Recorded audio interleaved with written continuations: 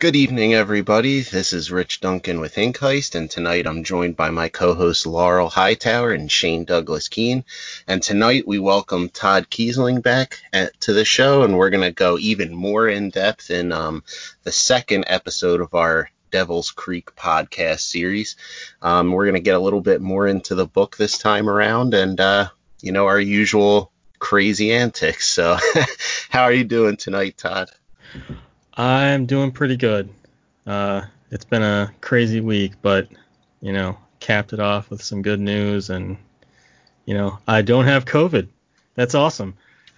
That is incredibly awesome. Yeah, I haven't left my house in about 20 days now, so I'm pretty sure I don't either. It's actually hiding right outside your window. It's just waiting, biding its time.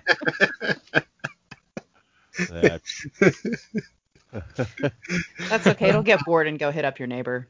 Exactly, which is fine with me as long as it goes the right way. Because he was singing again earlier. Oh, this is the neighbor that plays the horrible music, plays the horrible guitar, the whole 9 yards. Yep. You got a singing neighbor? That's what he calls it.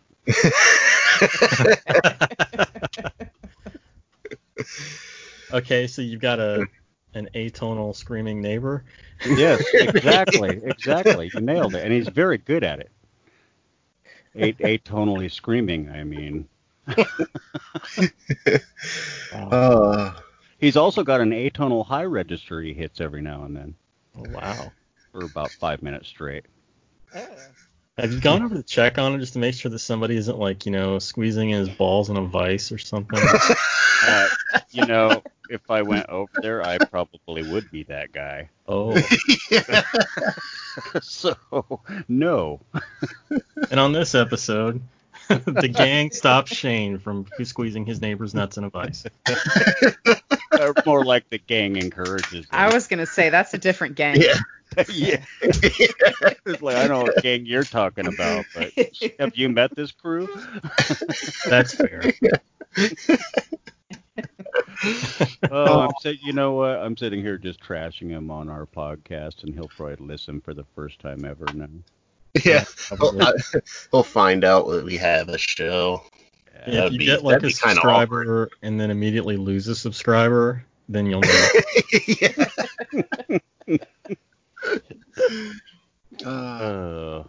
Anyway. So Todd, since the last time we talked to you, I know one of the things that you announced on our first episode about Devil's Creek was your limited run of the Thunderstorm books, and that was so cool to see the response to that. I think that might have been one of the fastest ones I've seen from Thunderstorm in terms of when they hit the store and then they sold out. And I was just kind of curious, what was that experience like for you? Because I know you were really excited about that coming out. Well, so Paul emailed me a couple of nights beforehand, and he's like, I'm sending out this newsletter on Saturday, and I'm like, okay, what time? He's like, it's going out 4 a.m. Pacific time, Arizona time. Like 4 a.m. Are you kidding? So that's 7 a.m. for us East Coasters, and I'm like, okay, so at least let me tell people to keep an eye on their inbox on Saturday. So I tweeted that, and I'm like, okay, so there's only 52 copies. I'm not, I'm modest, but I know there's also a lot of demand for this thing. And I want to make sure that everybody gets a fair shot. And so that was my biggest concern, because I didn't want it to get snatched up by, in seconds by, people who are going to sell it on eBay or something. And, so I at least got to say Saturday. And I'm figuring, okay, this thing will probably last until the end of the weekend. Because I know John Quick's sold out in a couple of days, which was, I think is pretty fast. Yeah. And, and then so I wake up, it's 10 a.m. Saturday morning, And I got an email from Paul, and he's like, "It sold out before I could even go on to Twitter and say anything about it." Yeah, nice. Yeah. I'm like, "Holy shit!" It sold out before he knew it was for sale. Right. It was mind-boggling. Like, I didn't expect it to go that quickly, and like, that thing got announced super early on a Saturday morning. Like, I know a lot of people out there, they're probably up at that time because they've got kids and whatnot, young kids, but still, like, I don't recall the last time I was waking up at 7 on a Saturday. I can recall last time I went to bed at 7 on a Saturday. Exactly. That's what I said to Laurel too, because I just happened to be up that day. I'm like, I can't even tell you the last time I was up this early on a Saturday morning. That I'm always up that early, Yeah. which makes it even more like, what the fuck? But Well, like I said, parents with little kids are usually up that early because kids are sadists and they want you to be up and they're up. I usually go to bed about 1 or 2 hours before that early. So. And Todd, that was your first hardcover, right? My first Thunderstorm hardcover, yeah. Oh, okay, yeah. I wasn't sure if you had any other ones or. Back when I was still doing things primarily myself, I did a hardcover edition of Ugly Little Things, which at the time was only like 4 stories. This is before I, got picked up by Crystal Lake. So we did like a limited run of those. And my first 2 novels, when I was publishing them through my own company, they had hardcovers, but they're all out of print now. So, yeah, this was my first hardcover in a long time, and yeah, I'm hoping with the success of this one that I can maybe get Paul interested in doing like my collection and stuff in hardcover. It's something I want to bring up to him. So we'll see. yeah, that would be awesome. Next time I'll just be like, you know what, Tiny, you're gonna have to chill. I'm gonna push this button. You know what? Go see your dad. Yeah. Like, I don't care if your diaper's full. You're gonna sit in that and wait. Parenting at its finest. Exactly. Priorities, man. Just don't burn anything down with those matches. Laurel, the parenting counselor on every other podcast. Yeah. That reminds me of this thing I read on Reddit last night, and I was kind of like, it was but right before I went to sleep, so I was, half dead to the world anyway, and when you're that tired, the stupidest things make you laugh your ass off. And I'm sitting there on the couch next to my wife, and I'm browsing Reddit, just, zoning out, and I see this comment, and some genius said, well, have you thought about just raising money and saving your kids for retirement?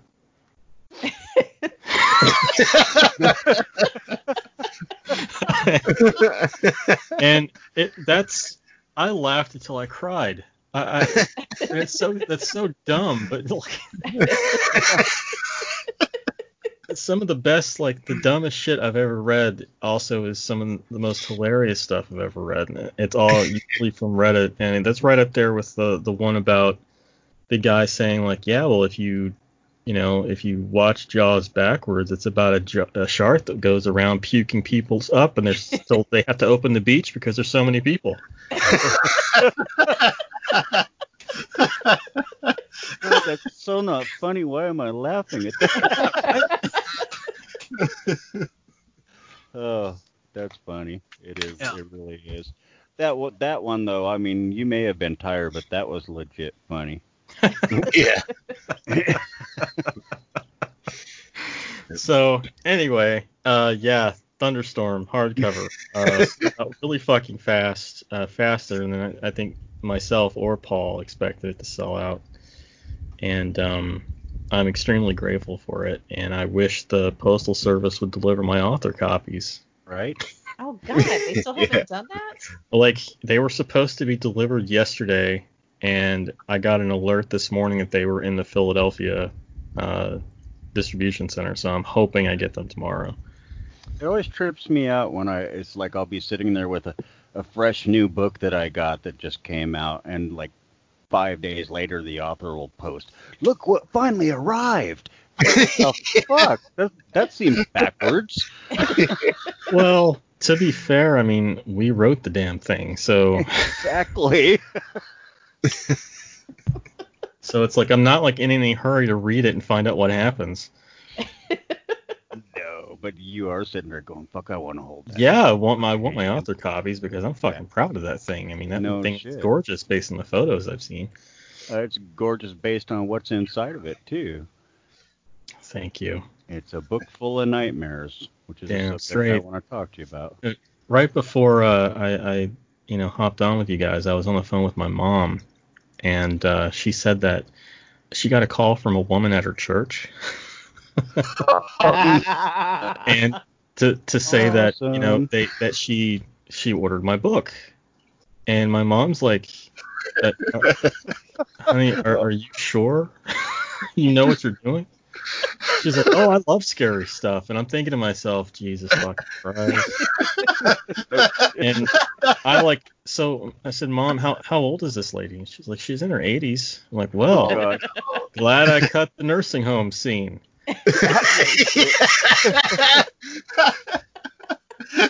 Your mom, meantime, is quickly changing churches and her name. Right? Yeah, I hope that lady's ready. My sister told me that she like reposted something about Crossroads, and somebody she'd known from like high school student was like, "Does your sister write Christian fiction?" She was like, "No." It's like, well, will it get you to buy it? Then yes, absolutely. Praise Apparently she did buy it. She did buy it. So I like you expect an angry email at some juncture. Yes, it does encourage Christianity. You read this shit and you'll find God.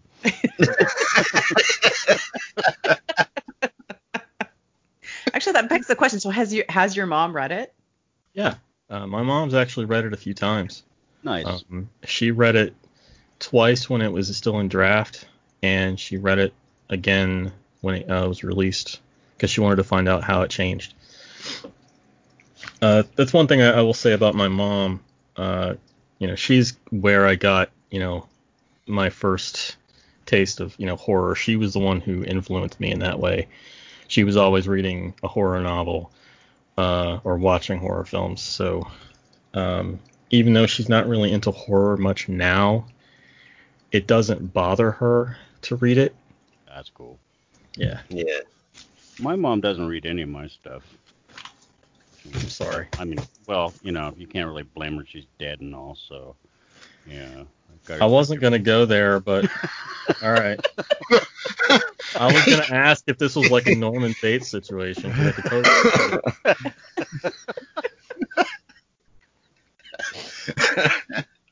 On that note, I'll just shut the fuck up. I picture Shane in like a nightgown and a wig. Dude, how did you know? Well, that's just how I roll, man. I know That's things. how he always pictures you. You know how much more comfortable? You know how much more comfortable? No, that scares the fuck out of me, Laurel. I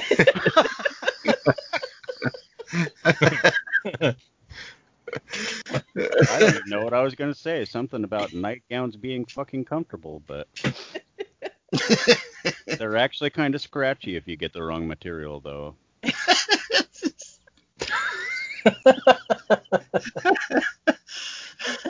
See, you're more of a silk guy, not cotton. Okay. Yeah. And flannel, fuck that shit. I just picture Shane writing all these angry Amazon reviews. I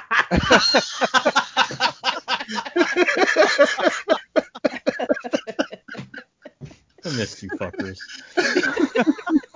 Welcome to Ink Heist, Todd. We're here to promote your book.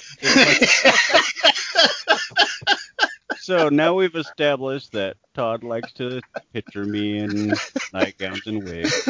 Now, are we talking Who like doesn't, Shane? Are we talking like sheer see-through, or? All right. Time to steer this topic back on track. Yeah. So speaking of nightmares, Yeah. that's something you use a lot in story, and in particular in Devil's Creek, to drive the story. You know, it's like, okay, a lot of these people, especially the main characters, the survivors and whatnot, are, you know, who are totally fucked up, have some really lame ass dreams. And we haven't said it, but we are going to spoil the fuck out of this possibly. So just in case people. Yeah. There will be spoilers tonight, folks. So. I say that because I'm about to spoil it. But one of the things that was fascinating to me is it's not just them. It's like the other people in the town, even people who have never been associated with Jacob or the church or anything like that, are having these fucking creepy ass dreams, you know. And yeah. So I just thought that was interesting that you did that, and that you did it well, because usually a book full of dreams is a book I put down before I'm a third of the way through. I appreciate you saying that. I don't know, like I always, dreams are a major part of my life, I guess. I try to pay attention to my dreams, and I didn't really start looking at them as anything but a cliche in fiction until I read Clive Barker's The Great and Secret Show. You know, back in my early 20s, and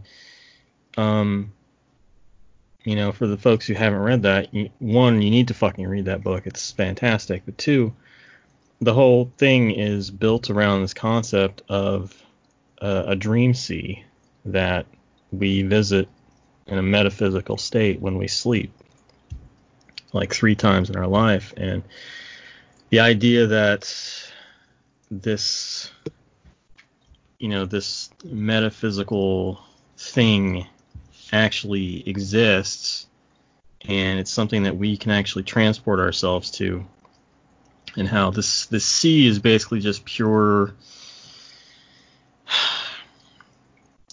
creation in a way. It's pure creativity. It's pure id, and you know, these things can reach out and influence you, and you can influence them, and that's always stuck with me ever since I read it. And you know, I also take that, and I also, you know, marry that up with the fact that my personal life, like sometimes I've had some extremely vivid dreams in my life, and they've often helped me understand things better.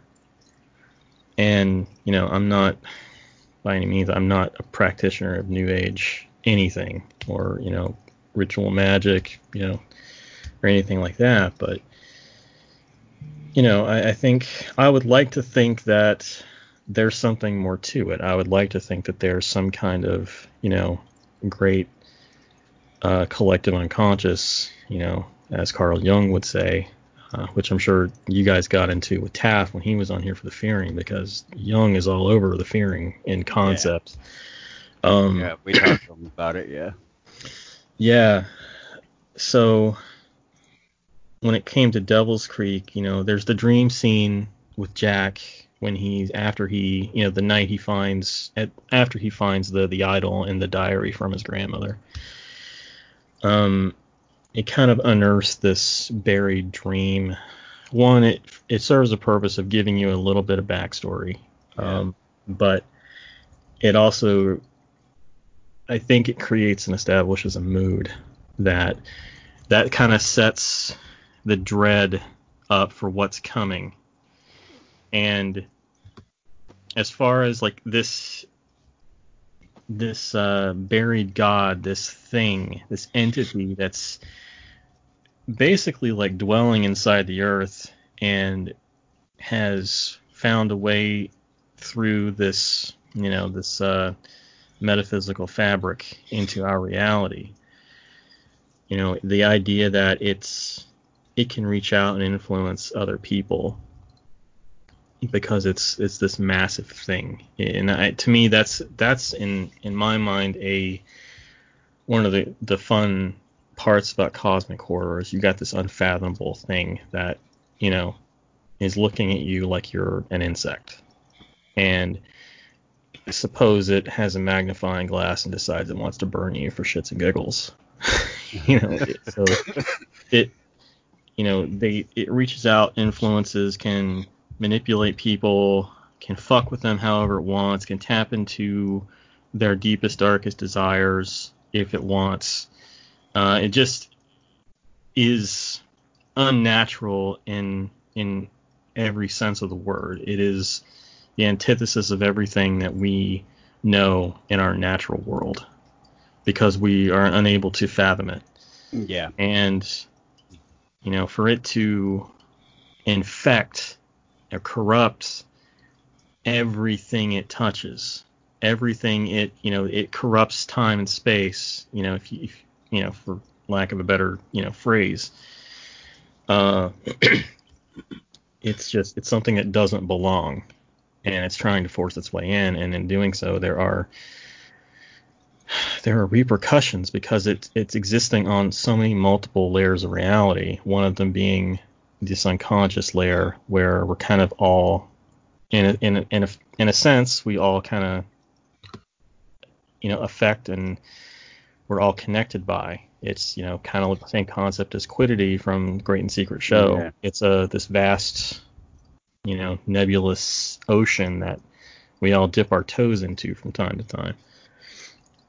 This one is kind of interesting, is in a way it feels like it's kind of that antithesis of quiddity, in that it more reaches out than that you visit it, Yeah. You know what I mean? Yeah, I get it.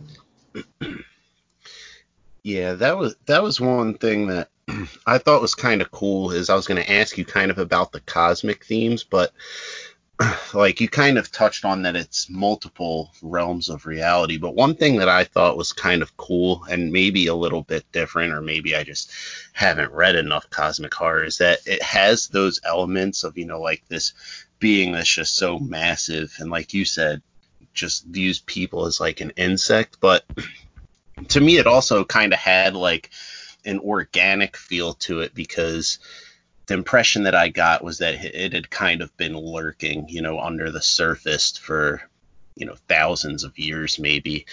And I was just curious. I know that you don't have to really get into it, but I know like it's kind of left vague enough for readers to kind of like piece together. But, there's stuff down inside the hole that indicates that it's been there for a while, and you kind of get bits and pieces. But I know sometimes, authors, they'll have the backstory, like the whole thing of, like, what is this god's name? Where did it come from? What kind of powers does it have? They might not use it, but they know. Is that something that you did, or is pretty much what you see in the story is kind of about as far as you took it? I, for the most part, what you see is, what I came up with. It doesn't have a name because it, in my mind, it predates humanity. Like it's been given names by man, but I think the way the nod to Lovecraft and to Robert Bloch with the Necronomicon and the Vermis Mysteries, or however the hell you pronounce it, the Latin translation of void without a name. I mean, that's pretty much the closest you're going to get to a name in itself. Paradoxically so, a void without a name is a name in itself. Yeah.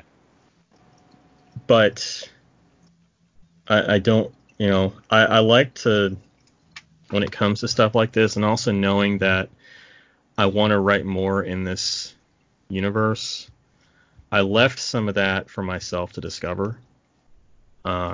Like, I know it's not just limited to that area.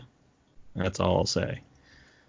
The stories that I have, in mind of the next one, which also takes place in the same universe in Kentucky, but after the events of Devil's Creek. It's going to be like in the foothills, moonshine country, eastern Kentucky, Appalachian mountains. There are going to be elements that tie back to Devil's Creek and this entity. But I wanted to leave it vague for myself because for me, part of the fun is discovering that stuff as I write. Yeah, that makes a lot of sense. And I guess that kind of tied into like another question that I had for you is like, I know that you had kind of put, Easter eggs and connections to some of your other stories. And the final reconciliation, that one, I picked up right away with, the mention of the Yellow Kings. But when I was reading it, and I don't know if maybe it's not even connected, but I couldn't help but think of the Harbinger story that you wrote in like Ugly Little Things. And I was just curious if you could kind of touch on how that kind of ties into this. Yeah, that's a good catch. I'm glad you caught that because they absolutely exist in the same universe. The idols, the stone idols. I can't really say much because of how, the stuff that I do know about them, but yeah, they're basically, stone effigies not necessarily meant to represent the beings that, they commune with and, they're used to contact. They're more representative of the effect they have on the person using it. Hence I'm looking at Tony Rapino's version of the sculpture, and the whole idea is that it's a kind of a androgynous figure in the grip of madness, because in a sense that's what this thing does. It corrupts your mind, and that's a nod to greater tenets of cosmic horror, that something that's so alien that the human mind cannot conceive of it. But if you wanted to look at it on another level, you could also say that it's a religious force that corrupts the minds of anyone it touches. But I digress.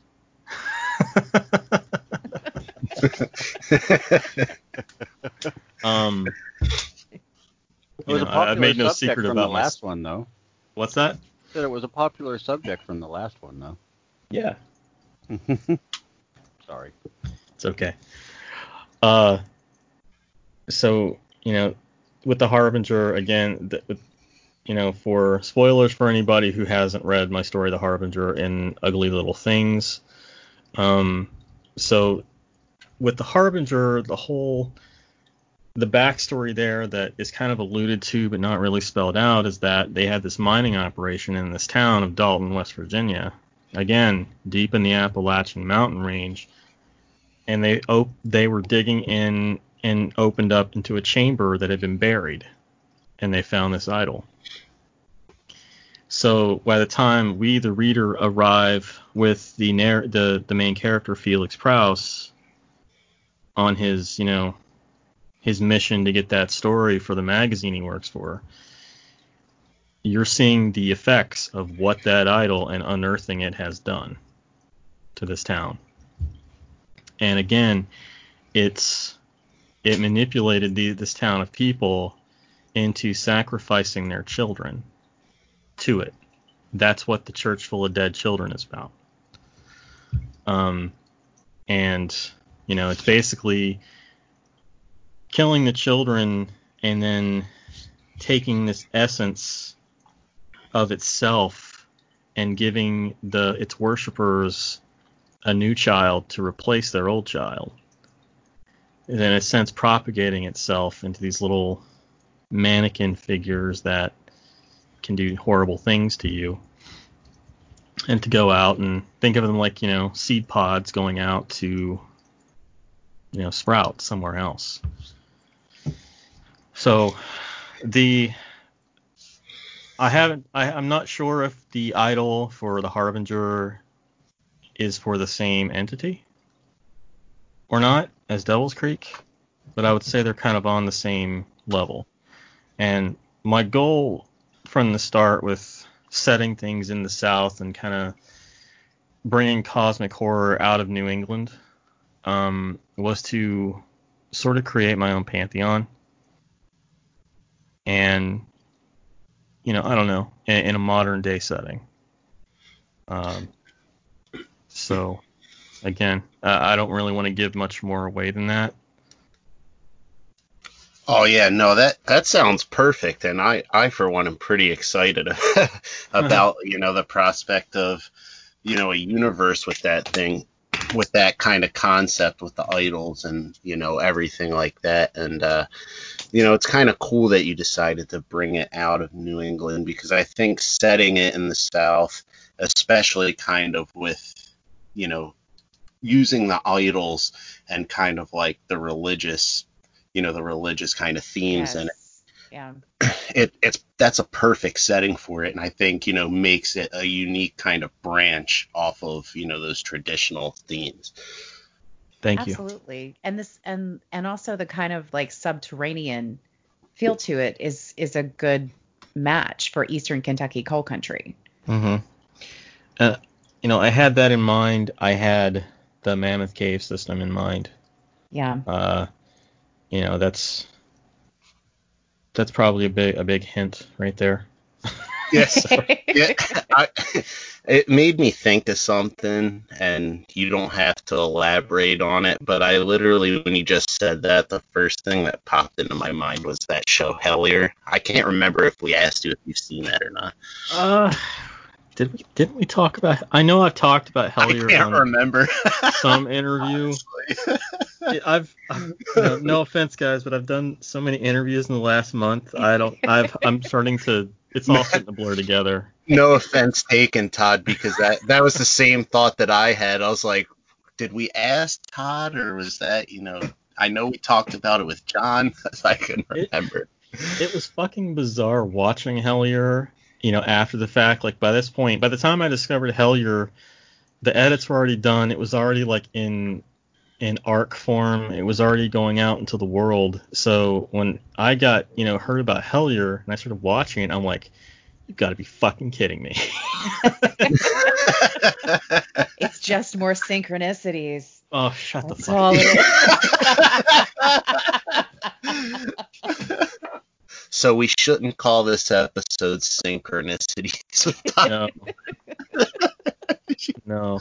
I'll drive to wherever you are and kick you in the balls. No worries, we won't. I've got nothing going on this weekend except a book I'm procrastinating to finish. I'll fucking do it. Solely so you can procrastinate some more. Yeah. Exactly. Hellier was interesting. It was interesting at first because where Hellier's located, like I've been through that area so many times, and like for example, so my dad lives he lives right outside of Pigeon Forge, Tennessee. That's Eastern Tennessee, not far from Knoxville. So you can go north, through into Kentucky, that little portion that's southeastern part of Kentucky that's like right in the mountains, that butts up against Virginia, and you can go north and go west to Corbin, and if you instead go east, that'll take you, right by Hellier, and on over to 81, through Roanoke to go north back to Pennsylvania. So it was kind of bizarre, and I was with it first because I was compelled to watch it because I was curious about this mystery of this person who emailed them, and sent them there in the first place. And once they started getting into like the Mothman and everything, like I still enjoyed it, but it kind of, I don't know, it kind of just became another hokey paranormal thing rather than a mystery of trying to track down who sent them there and why and all that stuff. Yeah, I mean, I agree. Like by the end, it was a little bit. I felt like of a letdown. I think the whole Mothman thing is really interesting, but when it came down to like, oh my God, we were on the phone for the exact number of seconds that lines up with the guy's fucking zip code. I'm like, none of that matters. Like, cool story, cool story. I don't give a fuck. Show me a ghost or shut the fuck up. Yeah. I'm probably not their target audience. Probably like not. the conviction in your voice there, like you ready to kick someone's ass because there wasn't a fucking ghost. Yeah. Well, come on, spoilers, but that last episode, seriously, we're gonna sit in this train tunnel and be like, "Did you hear something?" No. Okay, me neither. And stay there for an hour and make us watch that and be like, Yeah. I think they found peace. Who? What? I don't know. It was The Hopkinsville Goblins, Laurel. It was Well- Indrid Cold, Laurel. Yes.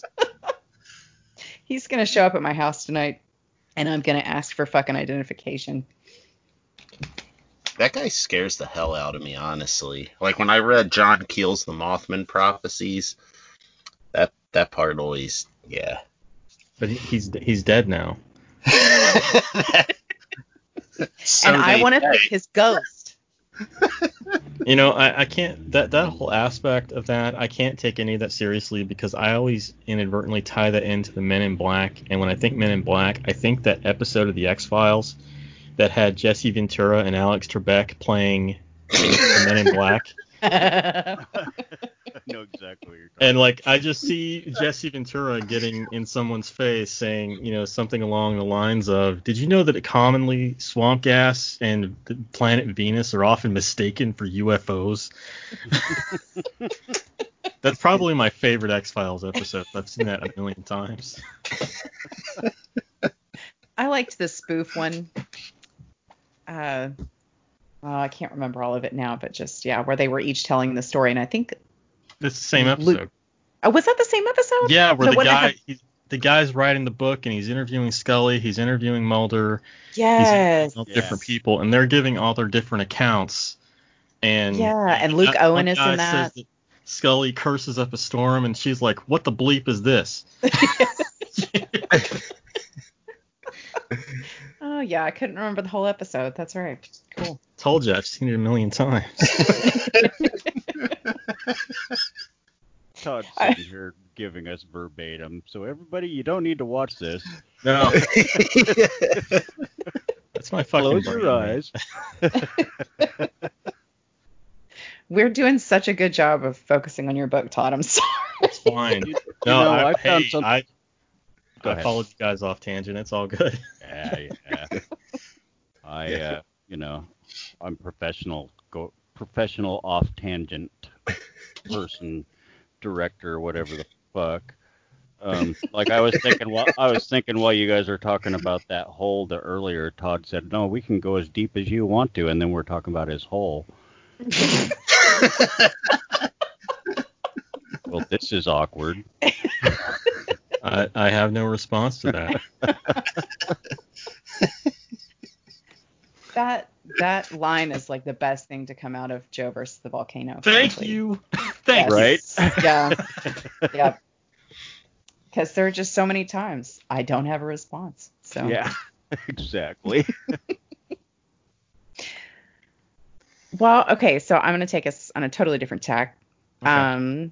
Spoilery again. So I really thought it was such an interesting kind of juxtaposition that the Church of the Holy Flame was born of Jacob's father's condemnation of the original congregation of the First Yes. Maine Baptist. I just Yes. thought, that was something that, and obviously that is not like a huge epiphany on my part. Like that's, you set that up very, very well. But I just thought that was such a, because it makes you take a very different look at it. Yeah, that was something I struggle with writing.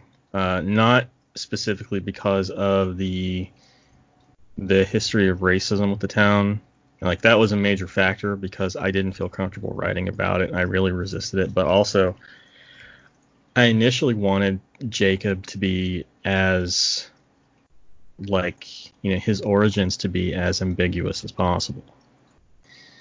And that was coming from, that the whole cosmic horror angle. But as I got, further into the story, and I started, looking at his character and thinking about, okay, he's a human pawn, just like, all the other human pawns he's creating. Maybe I need to explore this. And, I had known already, like, I had already, figured out some of the backstory, early on when I was, years ago, before I really started writing it.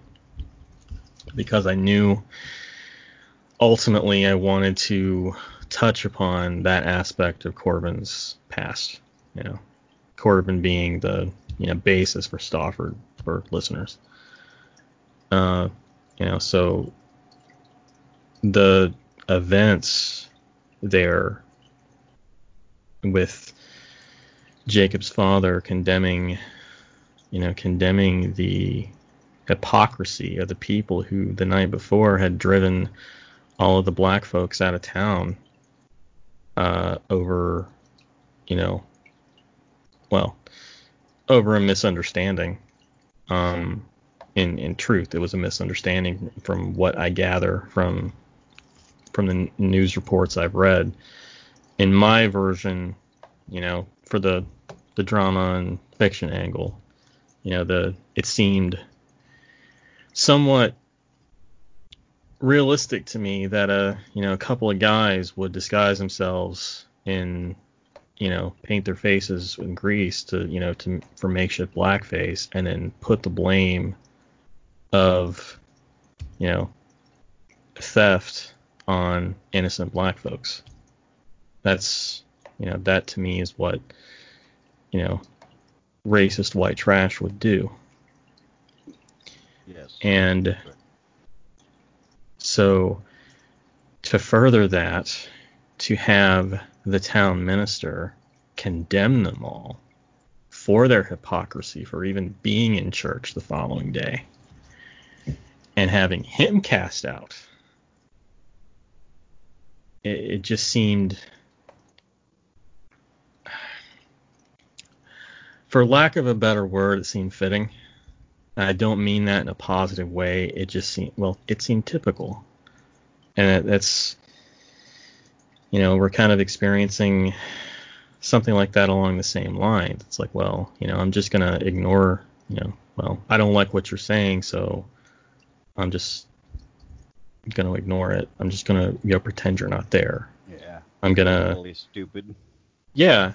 And it's this herd mentality. It's this bigoted ignorance that's so prevalent in our society as a whole. But I've always looked at Corbin and, by association, Stauffer, as a microcosm of that.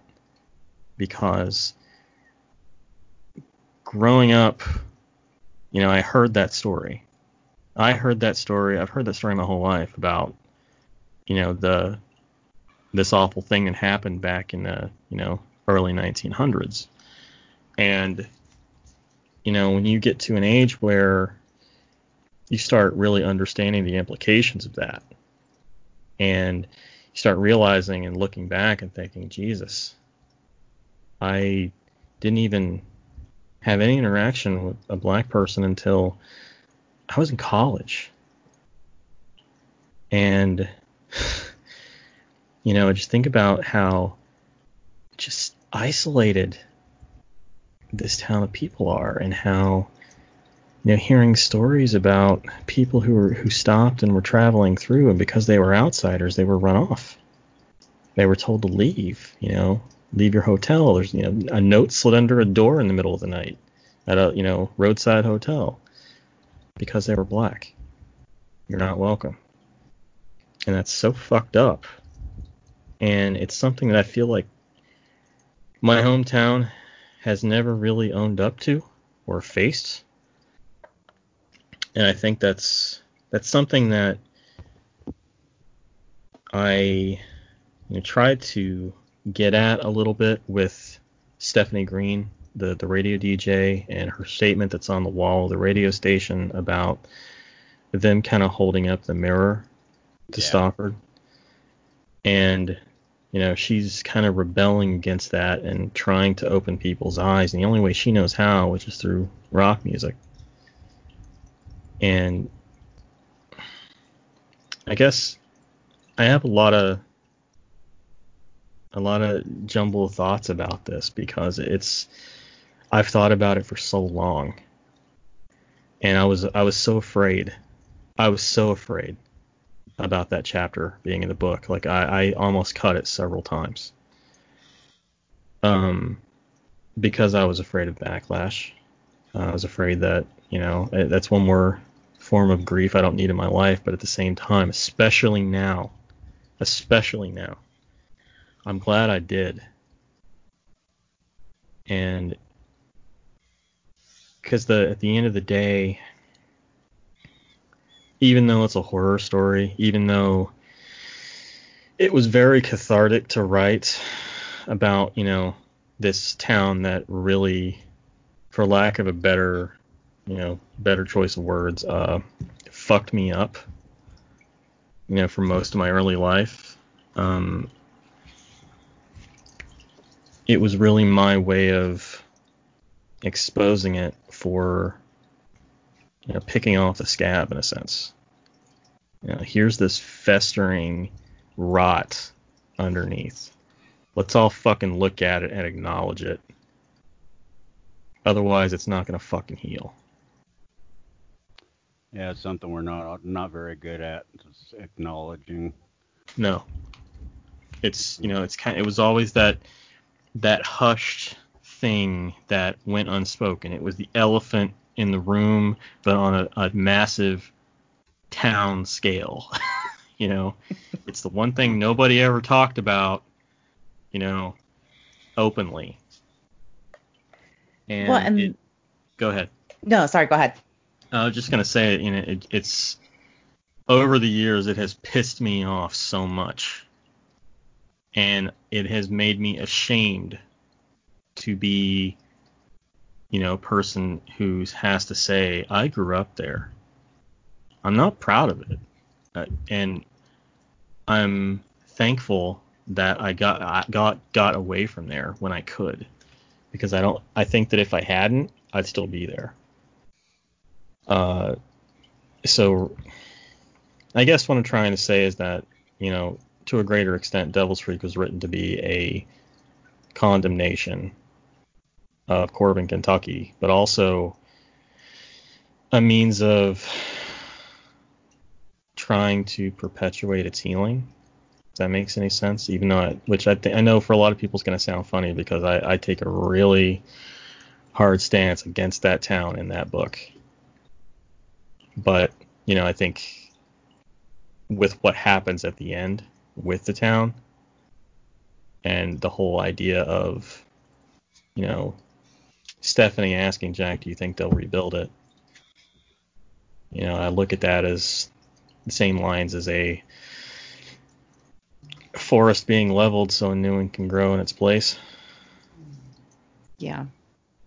And I think that comes across so well. I'm also really glad you didn't cut that chapter for a number of reasons. As you say, I think currently it's more important than it ever, could be. But also just, from like you say, like an attempt a little bit at redemption, because you can't heal anything like that until you have it out in the open.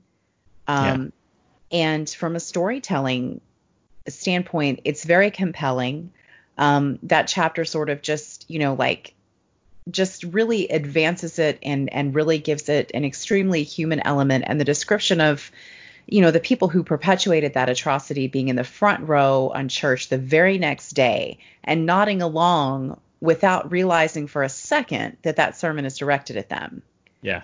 it was just really poignant and just really just well illustrated. And it also was really excellent at answering the question because, when you talk about Imogen, she is, she's a very interesting, very cool character, but she is also extremely flawed in the way that she handled things in the past. And that setup here, when we learn why the church was created outside of the town's limits, really gives you an explanation of why did these people follow? Yeah. Why were these people involved in it? And it's extremely compelling. Thank you. Thank you very much. I appreciate that.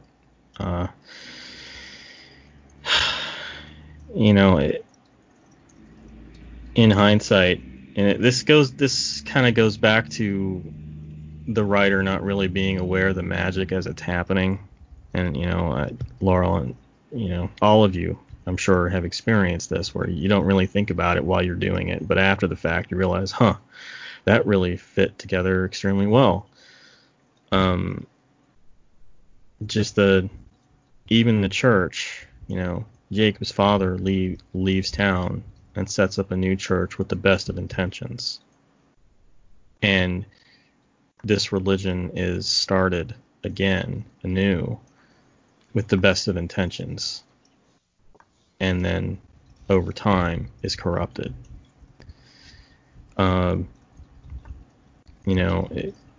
There's always that danger. And, and I'm not saying it's like this at every church. I'm not saying that at all. I am saying that in my experience, in my personal experience, that's usually the case. You can start something. Go ahead. You can start something with the best of intentions, but when you start discovering you have power over other people and the way they think, and you start realizing you can control them just with your words, that power is going to corrupt anyone who recognizes it. And that's kind of what I was getting at.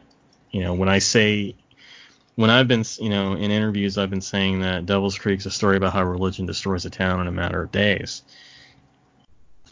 This, on a literary subtext, level, the evil in the town is religion poisoning the minds of its people. Yeah.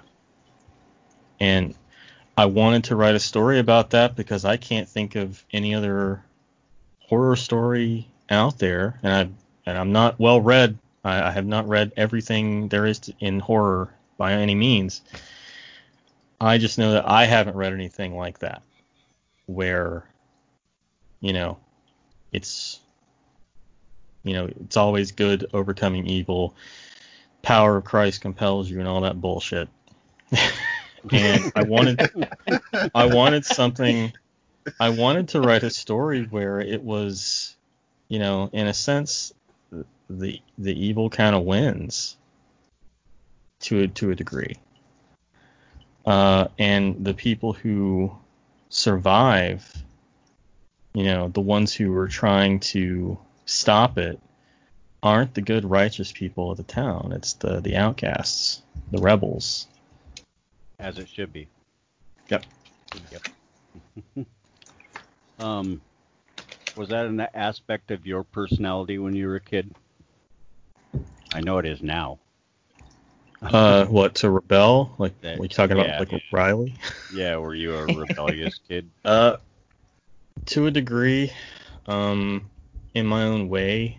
I was never brave enough to really, go all in until college. Once I got out from under my parents' thumb and had a taste of freedom and learned that what it really means to think for myself. I was a quiet kid. Riley is the teenager I wish I'd been. I wish I'd been brave enough to paint my nails black in school. Riley is my spirit animal. Yeah. I knew from the moment he introduced himself to me that I was going to have fun with his character. Because he, I wanted to be Riley when I was, 15. And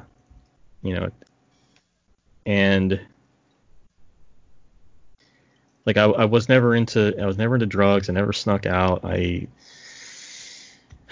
never did any of that shit that kids would do back in the 90s and get in trouble and everything. I wasn't a straight A student, but, I also wasn't failing. And, I was an art nerd. I was happy being at home on a Friday night in my room, drawing or writing or playing a video game or watching a movie, reading a book.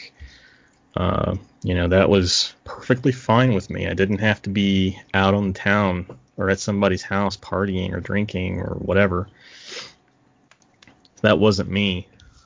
And, in hindsight, just for the sake of building a little character, I kind of wish I had. Yeah. It's something that at that time in your life, sometimes it's kind of necessary to raise a little hell. And, I also, that's something that, I've talked to my parents about, now that I'm an adult and everything. And, they used to think like the littlest thing was like that I would do was just the end of the world. Like they can't believe they'd raised such a bad kid, blah, blah, blah. And like all I did was bring home a C in math. Yeah. Now like they agree. They wish they had, hadn't been so strict, because it just, it's inevitable once you get a taste of freedom and the ability to think for yourself for the first time in your life. It's inevitable you're going to push back. So I didn't really become a rebellious kid until I was an adult, technically, legally, and even then I was still, introvert in college. I went to parties and stuff, but I wasn't like skipping class or, going on like a weekend bender, being hungover or anything. That wasn't my thing. I was the classic college kid. If it could be done wrong, I found a way to do it. I'm shocked. Shocked and appalled.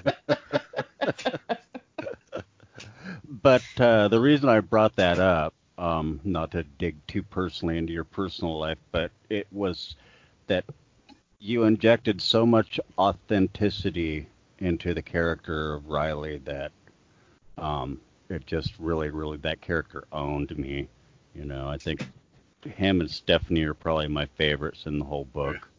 But yeah, I gotta agree with you there. I mean, Jack is, pretty much a mirror image of me, where I'd like to see myself in 5 years. But Stephanie and Riley were the biggest surprise. Like, I wasn't expecting them to have that kind of a relationship. And I don't know, it was so much fun to write about them, especially when they were together. And I don't know, it's like when my editor Amelia finished reading it for the first time, she said that, she said that she found it interesting because I had managed to write myself into the book in 3 different ways.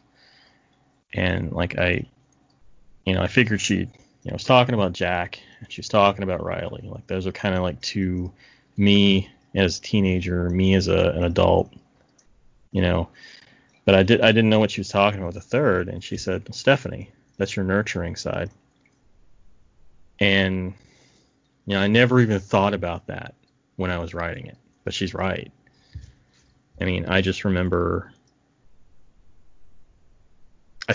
what it was like being a kid, being a teenager, being misunderstood, being unable to connect really on any sort of substantial level with your parents, and being constantly in some sort of emotional turmoil, because it's all hormones. I mean, you're still developing, you're growing, and your hormones are running rampant, and they're fucking with you every which way. So Stephanie was kind of that figure that I kind of wish that had been there to talk to me like an adult and not treat me like a kid, and actually respect where I'm coming from and all that stuff. So, I got to agree with you. Riley and Stephanie are probably my favorite characters in the book. Well, I think Stephanie is great too because she is able to step into that role of there's a division, between she has not had to step into that parenting role yet with him. And I thought something that was really great that you nailed with the relationship between Bobby and Riley is that Bobby takes all of Riley's behavior personally. Yep. He feels like everything that Riley does is directed at him instead of simply being something that Riley does that he either didn't think through or he has his own reasons for, or, whatever he's doing, it has nothing to do with Bobby. And it's not a rejection of him or his values. And I thought that was real, because I didn't feel like Bobby was completely villainized. You saw a man who was really struggling, particularly with the loss of his wife, and who loved his son and missed the relationship he perceived that they had used to have when he had his wife there as a buffer. But you see, sort of in flashback with Riley, the closer relationship he had with his mother simply because she was very open-armed with him. Yeah. She listened, and I think that is huge and something that in the years of parenting between an infant and when you're dealing with a teenager that parents can lose sight of is that a child's behavior, because like you said, you remember being a teenager, you remember those feelings. And I think that's hugely important because, in step parenting, I feel like it was a weird segue I wandered into where I was young enough and hadn't parented that I had a very clear memory of the same way that my stepson felt, so it's like it was easier for me to make that connection, for me to realize his behavior isn't about anybody except for him. Yeah. The relationship he has with Bobby in the book, I mean, is loosely based on the relationship I had with my father when I was a teenager. My dad and I did not. It's not that we didn't get along; it's just that we didn't relate to one another. And a lot of that had to do with my mom. I mean, my dad and I are on great terms. I love my dad. And I've spent the last 10 years plus in trying to rebuild a relationship that I wish I'd had with him when I was a kid. And it was inevitable that was going to come out when I was writing about that father-son dynamic. Because just because I remember again being a teenager and having dinner with my dad every Wednesday night, we would go out and just I would spend the evening with him one night, and it started because he was teaching me how to drive, and that became kind of our father-son time. But in all that time, I bet we probably had maybe 2 real conversations because we didn't really know how to talk to one another. And my dad's very quiet. He's very much an observer. Like, he will take it all in. He won't, that's just the way he is. Like, he's always been like that. And for a kid trying to talk to someone that they're sort of afraid of, and not because there's any afraid of in the respect that here's this person that you have to spend time with that you don't really know. Not really. Not like your mom. So, you don't have that comfort level of opening up about this girl you might like, or something that this asshole that's bullying you in school said to you. You don't really have that level of rapport. So you spend a lot of your time with this person when you're together in silence. And I realized when I was an adult that I got to be the one to cross that gap and initiate the conversation. So, that's something, again, that only hindsight will give you. Yeah. And so, being able to write about Bobby and Riley and their relationship, I had the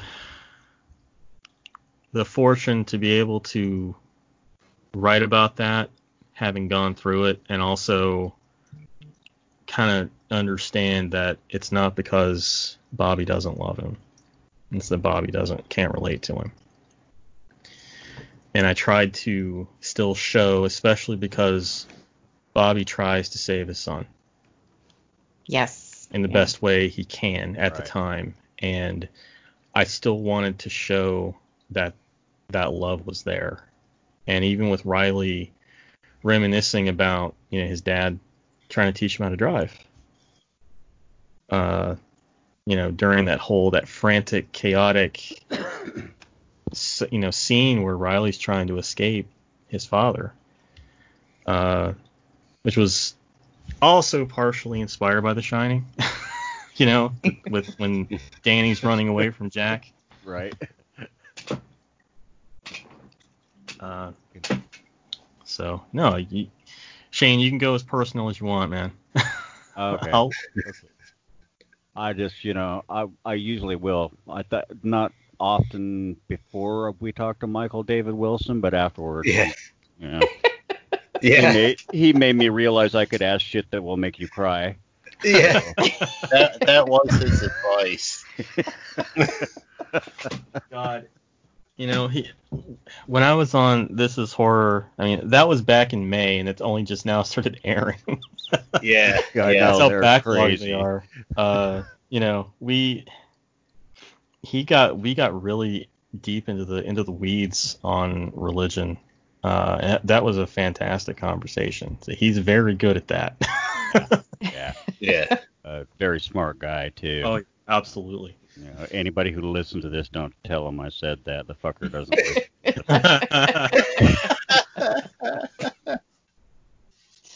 It's interesting, though, what you said about your dad, because, I mean, my dad and I have we've always stayed in contact, but it's always been kind of, we're really good at small talk, but if we want to talk about meaningful shit, we fucking hate each other. And that was the same thing as what you said. After it wasn't until I was an adult and I looked at what was going on and realized I'm the one who has to change that. He's 60 years old. He's never gonna fucking change.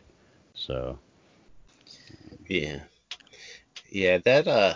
And too, that spoke to me a lot as well, because like me and my dad were close when I was growing up, but now that I'm older, it's kind of the reverse. So what you said, that really struck home with me too. It was kind of weird because I think I was just talking about this like earlier today, that like we used to be so close, but now there's like some kind of gap, and like you said, you had realized that you had to initiate it, and I don't know, it just struck like a really weird chord in me, so I was glad that you brought it up. Oh, no problem.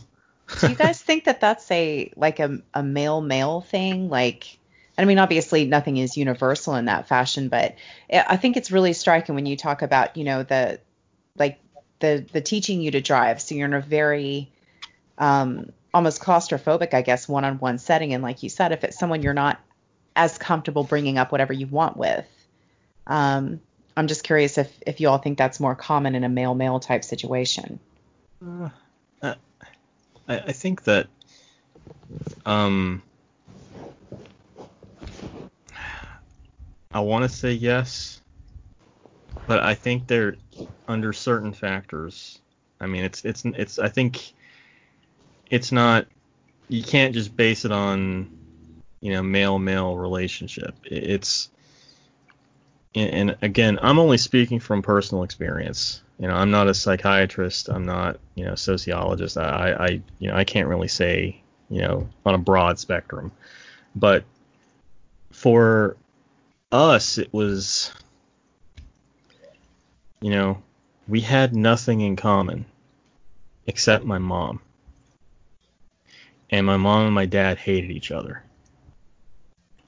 And, my dad, when we finally started really talking, in my mid-20s, he said that he had such a hard time because he saw so much of my mom in me. And I get that. We had nothing in common. He doesn't really like to read. He didn't like playing video games. He loves sports. He was a football player. I fucking hate sports. But that being said, I still went with him whenever he called and asked, "Do you want to go see UK or EKU play this weekend?" I would always go because I wanted to spend time with him. Yeah, it's your dad. Yeah, and I mean, he would even when I played basketball in elementary school and middle school, he would come to my games. But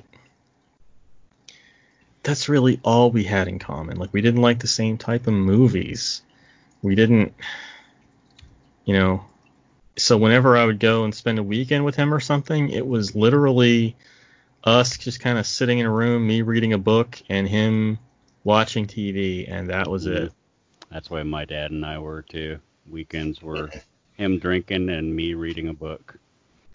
Yeah, so I can't really say that it's, I mean, it could easily be, a mother-daughter thing too. I think it's more personality. I think the personality is a big factor. Yeah. Yeah, and with my father and I, it's kind of just, slightly different than yours in that our problem is that we're like identical twins from different eras. Does he also wear a nightgown? Yeah, he stopped wearing the wig because his head got too small for the wig. I'm sorry, that was too easy. But real quick, it's funny you mentioned the driving lessons, Laurel, because where I learned to drive, where my dad took me to drive, was very close to Devil's Creek. That is interesting. There's a lot of access roads through the forest, and you don't encounter much traffic on access roads. So, I learned to drive in a Nissan Pathfinder. That thing's a fucking tank. So, he would take me away from where there would be any other cars, any other insurance liability. So we would go out in the wilderness on these access roads and drive for like 2 hours. And, it was kind of scary because they're like single lane access roads and you got like a 15-foot drop on one side. But, that's when I think back on my teenage years and my father, I think honestly I enjoyed those driving times where we would go out because it was just the two of us. We didn't have to talk. There was classic rock on the radio from a classic rock station out in Knoxville. And I always equate classic rock with my dad because that's where I got exposed to Blue Oyster Cult, Eagles, AC/DC, Led Zeppelin, the Stones, So I have fond memories of those drives, even though, the elephant in the room was, we really didn't know how to talk to each other. Yeah. When I was a kid, we called that modern rock. I was just thinking you're lucky because my dad listened to fucking country. Well, was that like when you say modern rock? Was that like the Pleistocene era?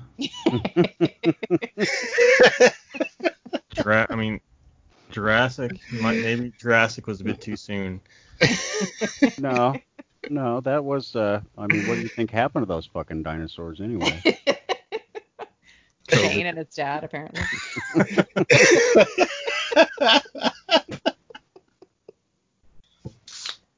I'm opening a Coke. Uh-huh. Not Sure. a beer. Yeah. Coke. See, Rich, you could have used that to disguise cracking a beer, man, if you knew he was going to do it. Oh no, I always hit the mute button when I do that. Yeah, I know. We have one episode you didn't. I need to find that one back so I can make fun of you about it again. Well, I think just kind of overall, I guess in some of these, the observations that I made was that like just in this entire just very diverse cast of characters and their very different relationships with each other, I think they were all very well handled because, again, there's a whole lot of, I don't know, there's a lot of compassion in how it's treated and just a lot of sort of exploration of how these relationships affect one another. And one of the things that was sort of like kind of towards the end and was sort of briefly covered was I really liked Stephanie's, memory of her grandmother saying that you can always start over, that as screwed up as their childhoods were, and as much as their hometown attempted to define them that way, that was the message that she wanted her to take away was, hey, it doesn't matter. You're never too old and you're never too fucked up to start over. Yeah. Thank you. I think, yeah, that was something you and I talked about a little while back, or rather, you schooled me very well. I asked you when I was trying to figure out, how the fuck do you get to where you're going when you write a story from point A to point B? and you mentioned how intimately knowledgeable you are of your characters and how you're kind of able to follow them as long as you know what it is you're looking to evoke with the story in general. Does that apply to your novel writing too? To an extent. I mean, I still try to leave kind of a good like analogy for it is kind of like I prepare myself to go and walk out into the wilderness in the dark with a flashlight, but I only bring like, the minimum amount of batteries. So at some point that flashlight's going to go out and I got to find my own way. So like I kind of know, like I knew Bobby and Riley were going to be at odds, right? I knew Bobby was going to be the righteous holy roller, and I knew Riley was going to be the rebellious teenager. So I kind of have a starting point, and the friction is already there. You know that there's going to be friction, but where we go from there is part of the magic. Like I knew. It's kind of hard to explain. Like it's one of those, and in the back of my mind right now I'm saying don't say synchronicity. Don't say synchronicity. That's funny because I was just sitting here thinking he's going to say synchronicity. It's one of those things that just happens. I mean, it's like I was talking to Taff and Brian Kirk, right before the book came out, and we were talking about how it's the pure imagination part that comes into creativity. It's these happy accidents, but I can't even really say that they're accidents because maybe on some subconscious level I know these things. I know how this is all going to link up, but actively, when I'm actively doing it, I don't know. Like it's that part where your characters take over and you start following them. So to answer your question, Shane, I mean, it's a very loosely applied process. Right. I'm trusting my own intuition and my own imagination to once I have firmly decided on, who these people are, superficially, I'm kind of hoping that they start showing me who they are, emotionally and spiritually. Yeah. Let me just say, I fucking love you, man. Love you too, dude. We always have, when we have these episodes, it's like we can bring up a minimal topic and we can make a really fucking amazing in-depth conversation about it and kind of study of a particular subject or issue. And I think that's probably as true for you as any other guest we've had, maybe more. Thank you. That was all. We'll talk to you later. Bye.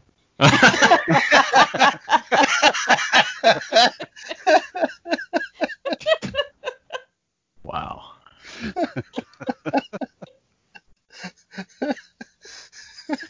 Well, I'm gonna go watch Hellier now. Yeah, right. You're kind Well, of required you at haven't. this point. What was that? I was gonna say you're kind of required at this point, but See, one of you fuckers has to bail me out of this awkwardness now. I do want to say real quick, I really appreciate the three of you taking the time to read my book. That means a fucking lot to me. oh, absolutely. But I mean, this is really this. I've seen it said, by a bunch of people, and I agree. This is really something special. It is. A lot. So Yeah. I feel like there's a lot to it, and I've really enjoyed that that we've had this opportunity to kind of get in depth with it some, because I know there's just a lot to it. And it's really kind of an honor this year. I mean, because we've had kind of early to first looks at the Fearing books and Devil's Creek and things like that. And those things, that means the world to us, man, when we get something like that in our hands and it's just fucking amazing and owns you. We owe as much of a sense of gratitude to you as you do to us. Especially with all that cash you gave me to say this. Totally. Yeah. All those book sales are paying off, guys. Yep. I'm living large with supersized meals for the next week. Man, that's awesome right there. Right? For a whole fucking week? For a Jeez. whole week. Lucky. Can I bring up another character that I really hate though? Please. Cool. Okay. Just to take it a different direction, Laura Trimley. I gotta say, and again, spoilers, but so kind of the last line, and I couldn't tell if it was really attributed to her, if it's more just thought in relation with her, but I love my God more. And that whole, attitude through the whole thing, again, sorry to descend into the whole motherhood thing, but no, it's fine. Oh my God, fuck you sideways and all the way to Ohio, you bitch. I'm pretty sure Jacob did. Well, I hope it wasn't pleasant. Oh, I don't think she enjoyed it. Yeah. Yeah. Again, Laura was just, one of these archetype figures where I wanted to demonstrate how, a certain level of devotion kind of makes you forego your instincts, and that in her case is the maternal instinct. She loves her God and her Savior so much that she would sacrifice her son, her blood, to, in servitude to it. Yeah. Which, that's kind of interesting that you mention that, because reading this book, like Laurel said, you look at her and you're like, wow, she's like a terrible human being.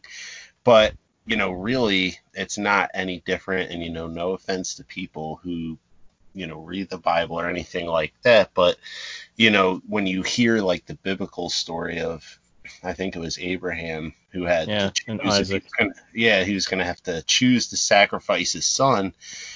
People don't look at that the same kind of way, whereas you kind of see it in this kind of context, and people are like, wow, she's horrible, but a lot of people look at that story and they don't really, see like anything off about that. Yeah. I thought that was kind of an interesting parallel, which I really didn't even think about it until Laurel mentioned that. Yeah, the dynamic between Abraham and Isaac and this guy just being told by God to go sacrifice his kid, and he's like, okay. That in my mind, like even when I was young and being told that story in Sunday school, I thought that was fucked up. Yeah, me too. I questioned it. Yeah. Well, and it's Like, no, I mean, like, sidebar. That's not my understanding. The entire thing is supposed to be like parable and metaphor. Nothing in there is supposed to be taken literally. But Pretty much. even so, what the fuck kind of parable is that? Right. Like, trust and God, Laurel. Trust him. not that far. Sorry. Yeah, nope. No. Yeah, I mean, and honestly, like, I'm sorry, I feel like that should be, well, that's a judgmental thing to say, but in my experience, I feel like that is the natural instinct to Absolutely. stand in the face of, I don't give a fuck. Yeah. Who, what, whatever's like a goddamn, what, I don't care who comes down and says, sacrifice your son. They're getting 2 middle fingers and a fucking 9mm from me. Like, that's Right. not a thing, But I don't know. There's something too with Laura Trimley. See, there's the biblical comparison, but there's also, when you think about, again, I think we talked a little bit about, Lisa Quigley and the kind of cult sort of thing that she grew up in, and a lot of the stories that people tell about, the ways that they were raised in punitive religions and punitive sort of households in that fashion. That's kind of the same thing. You're sacrificing your child's well-being. Yeah. You can look at this child and understand that they're suffering, and you're still saying you're suffering for God, and that's creepy as fuck. Yeah. Yeah, on God and don't wholeheartedly agree. Yeah, it's just not. I mean, I've had, well, anyways, I'm just saying, I have run into people that I thought were otherwise intelligent who had beliefs about, and again, like, as I've said multiple times, I am a believer. And I think, that there's a wide range of ways that people believe. I don't think there's a wrong way to believe. But I also just think that, if you're taking it to a point where you're making someone that you love suffer, it is not about suffering. It should never have been about suffering. And I think that's also just a great point that's made with this whole thing. The whole point of Jacob's church and the whole worship of this is you have to suffer for your Lord. And as much as that seems like it should be flipped, it's not. No, it's a similar message, not to the whole thing, obviously, but to a lot of the way that it's taken. Yep. For those who are just tuning in, I have issues with religion. I don't know if you noticed. I might too. And the whole time you were talking, I was thinking about that old lady at my mom's church.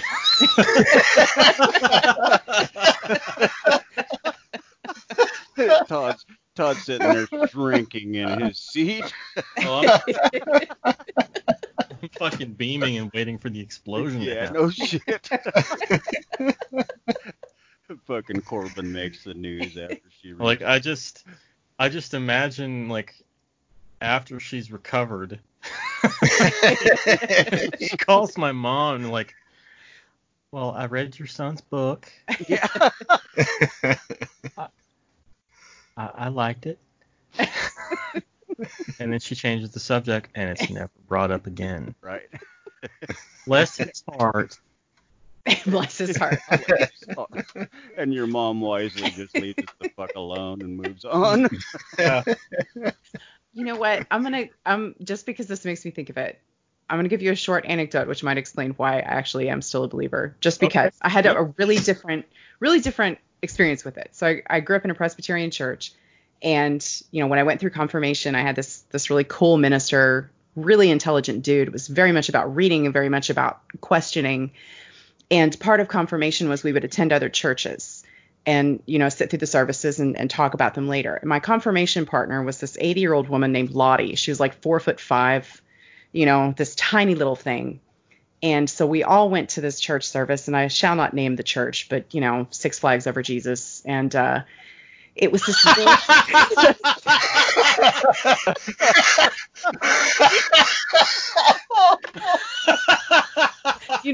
you know what I mean. You know those kinds of Yes. Perfect, though. That's fucking perfect. So we're at Six Flags, and it happens to be Hot Topics that they're talking about that night. And it's this totally bullshit condemnation thing about abortion. And we don't have to discuss that, but it was offensive in the extreme. Mm-hmm.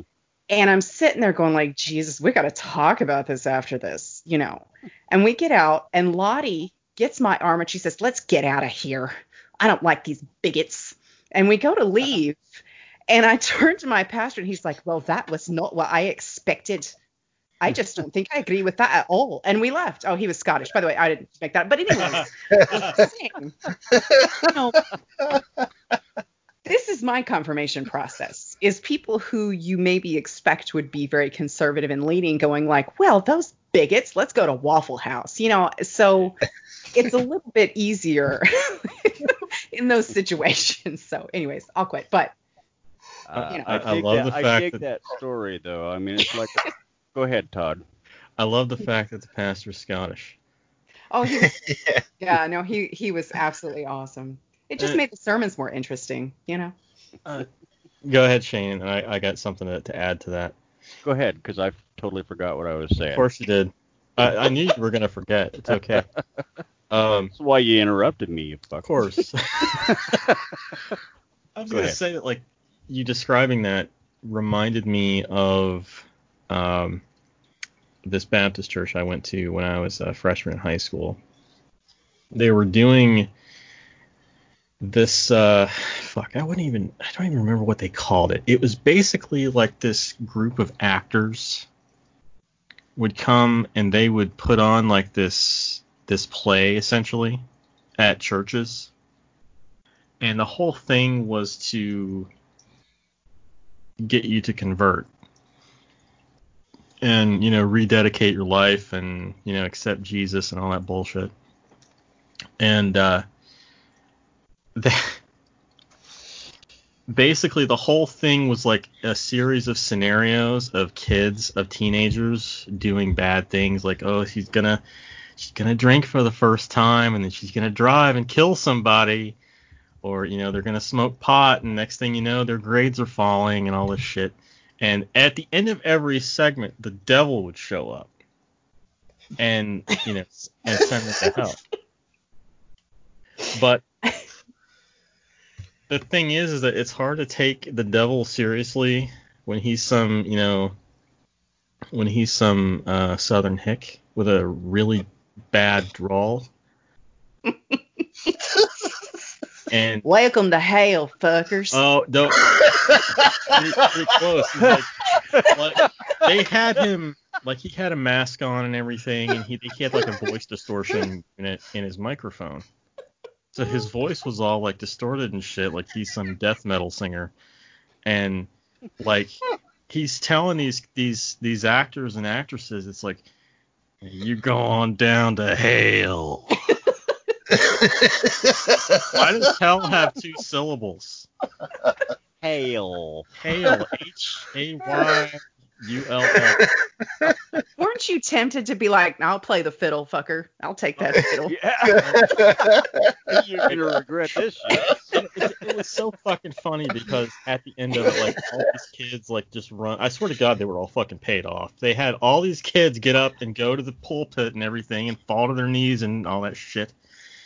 And they're crying and all, fuck off.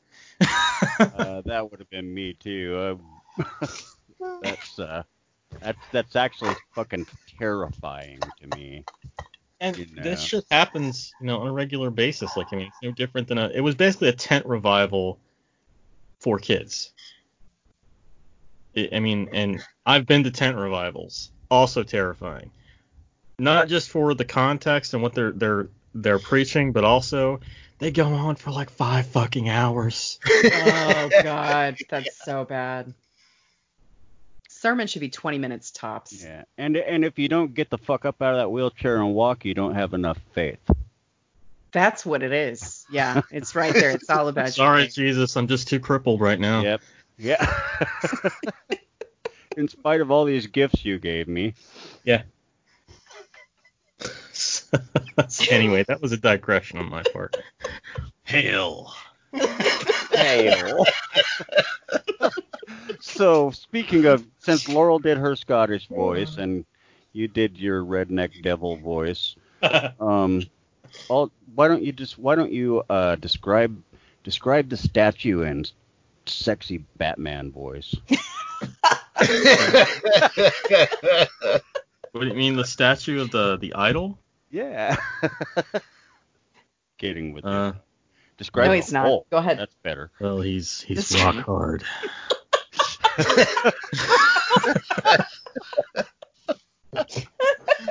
That's all we really needed, I think.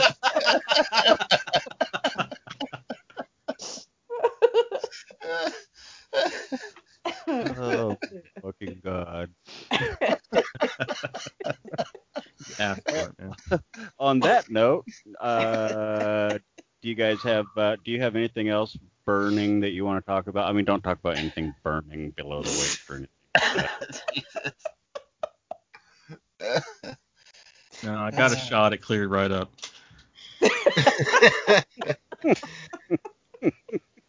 I thought we weren't going to talk about that on the air, Doc.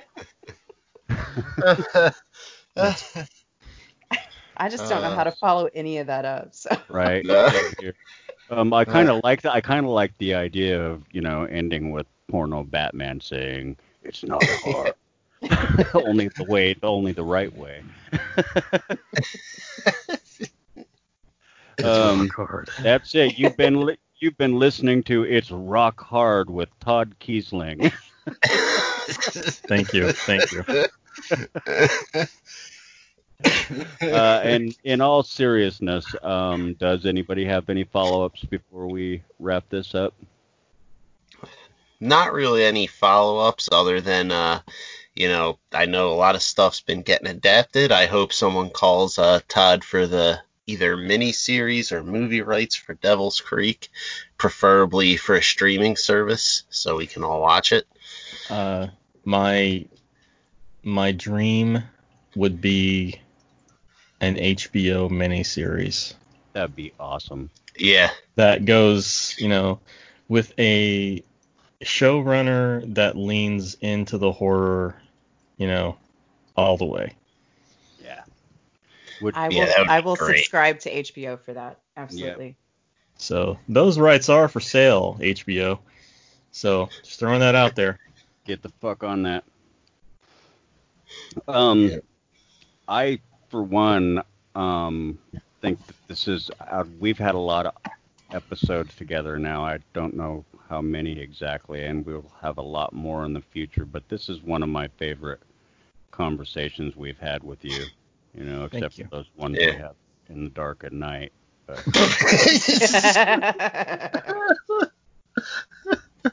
It's just pillow talk, baby.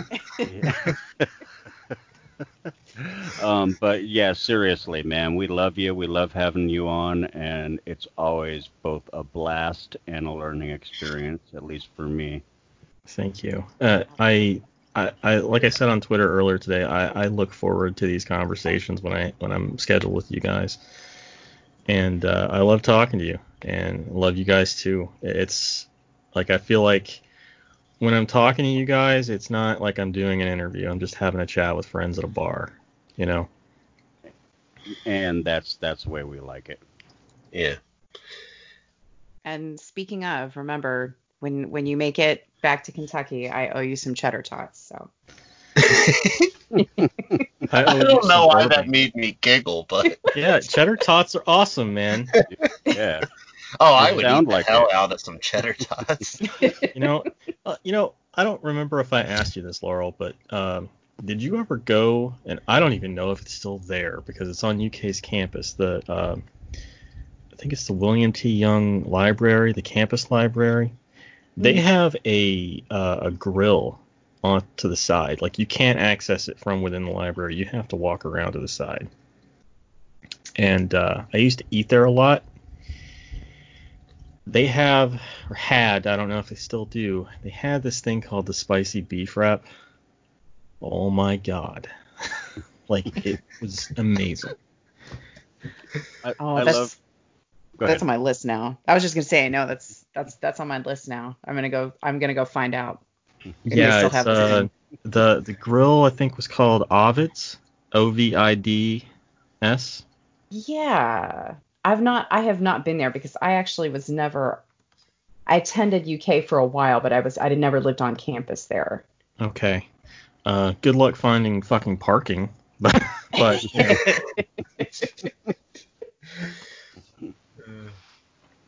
So, yeah, if everybody's done and ready to shut the fuck up now. Nah, Shut up. We're talking about food, Shane. I'm never gonna God, stop. Shane. I love food. I know, and my wife is thinking about food right now, I'm sure. Good point. I love all of you guys. Listeners, if you have not, go get Devil's Creek. Although if you've listened to this episode, you'll just fucking hang us instead. You were given plenty of warning. Exactly. Yes. There were spoiler warnings all over the place. Absolutely, and they will be in the show notes, and we'll make them obvious. But yeah, buy it if you don't have it. If you do have it and you read it and love it, review it. If you think it sucks, just shut up. Yeah. And I don't want to hear any complaints about how there was too much horror in this horror novel. Right? It's a real Shirley thing, Jackson, though. If you don't like my peaches, don't shake my tree. Exactly.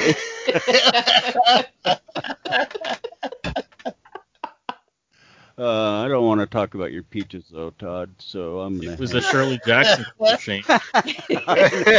I know.